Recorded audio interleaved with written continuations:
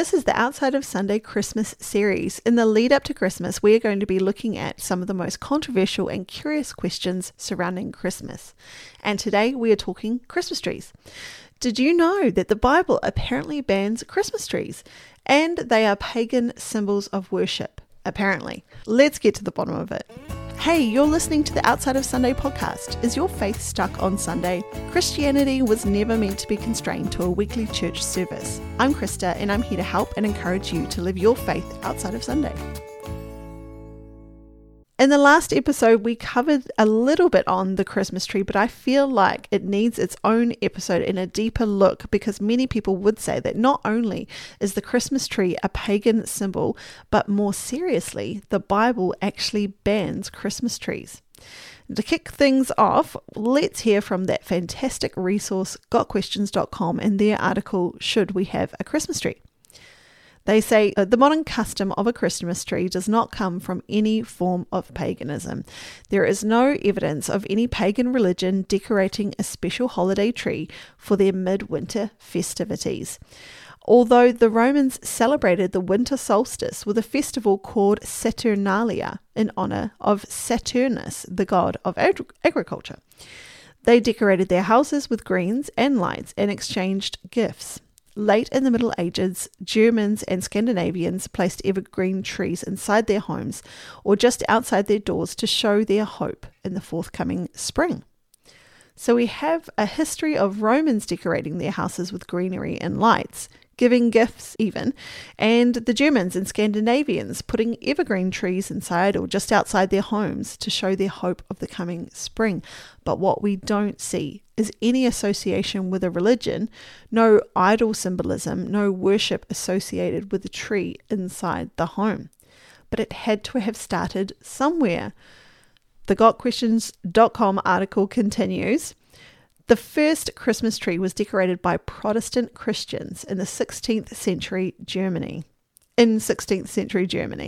Our modern Christmas trees evolved from these early German traditions. So rather than pagan roots, what we actually see is that it was Christians who began the tradition of decorating a tree at Christmas time. Phew, you can rest easy. The children might not have to experience the trauma of mum frantically dragging the Christmas tree out of the house. And if you are someone who likes to have a Christmas tree up at Christmas time, things are looking pretty good so far. But what about the Bible ban? Isn't there a passage of scripture in the Bible that clearly is talking about pagans worshipping decorated trees? Let's have a look. This is the passage of scripture that some Christians point people to and say, look, here is clear evidence that the Bible bans Christmas trees. We're looking at Jeremiah 10 verses 1 to 16. Hear what the Lord says to you, people of Israel. This is what the Lord says. Do not learn the ways of the nations or be terrified by signs in the heavens, though the nations are terrified by them. For the practices of the peoples are worthless. They cut a tree out of the forest, and a craftsman shapes it with his chisel. They adorn it with silver and gold. They fasten it with hammer and nails, so it will not totter or fall over. Like a scarecrow in a cucumber field, their idols cannot speak. They must be carried because they cannot walk. Do not fear them. They can do no harm, nor can they do any good. If we read this passage of scripture carefully without jumping at words like tree and decorate, we can see that this passage is actually not talking about a Christmas tree. It's talking about a wooden idol. It said they cut out a tree from the forest and a craftsman shapes it with his chisel. It's wood carving. There is nothing here referring to an intact tree with its greenery being placed and decorated in a home. It's talking about a wooden idol being carved from a cut down tree and then decorated with silver and gold.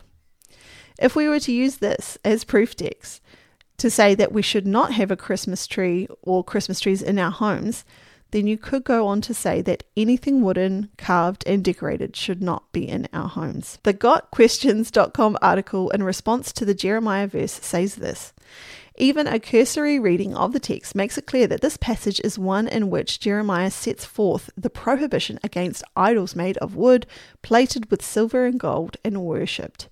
A similar idea appears in Isaiah 44, where Isaiah speaks of the silliness of idol worshippers who cut down a tree, burn part of it in the fire to warm themselves, and then use the other part to fashion an idol, which they then bow down to. So, unless we bow down before our Christmas tree, carve it into an idol and pray to it, these passages cannot be applied to Christmas trees. And look, if your conscience convicts you regarding Christmas trees and you cannot bear to have one in your home, it is totally fine. Bless you, sister. You do not need to have a Christmas tree to honor the birth of our Lord at Christmas time.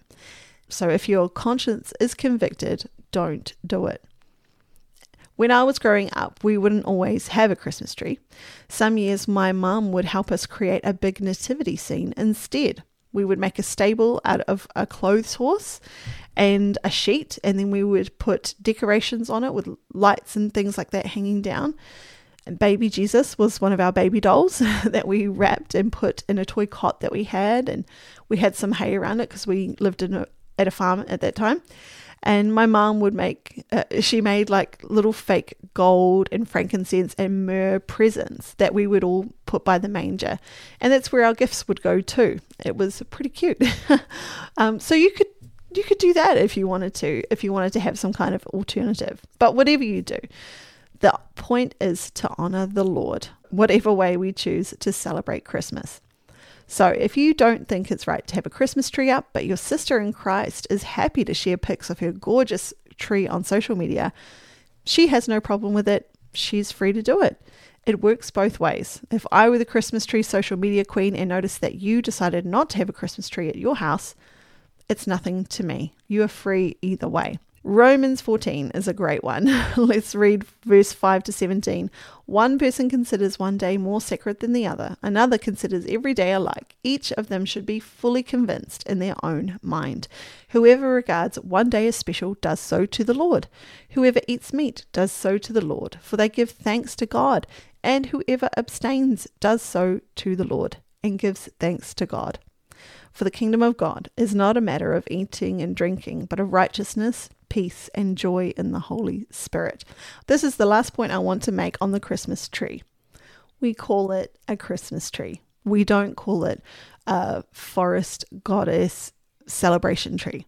The fact that we call it a Christmas tree is showing that we are using it as part of the celebration of the birth of Christ Jesus. It's about the heart of the matter. By choosing to acknowledge Jesus through the putting up of a Christmas tree, that is what gives it meaning. We put a star on top of the tree to remember the star the wise men followed to Jesus. We decorate it with angels, lights, beautiful things as part of an outward expression of our celebration of the birth of Christ. And we talk about these things as we decorate it as a family. As we put on lights, we can talk about how Jesus is the light of the world. As we put the star on top, we can talk about that too, how the wise men followed the star to Jesus. We put gifts under the tree, and as we do that, we can remind our children and ourselves of the greatest gift ever given, Jesus Christ, God's Son, in the flesh, here to dwell among us and to ultimately give his life for us. Do or do not. There is no right or wrong in this case. Just honor the Lord and have grace for each other. Thanks for listening to this episode of the Outside of Sunday podcast Christmas series. I'll catch you next time. Congrats, you made it to the end of this episode of the Outside of Sunday podcast. Thanks for the support. Become an official outsider by liking and subscribing and leaving a 5-star review. You can connect with me on Instagram or Facebook. Just search Outside of Sunday podcast and don't forget to let someone you know about this podcast.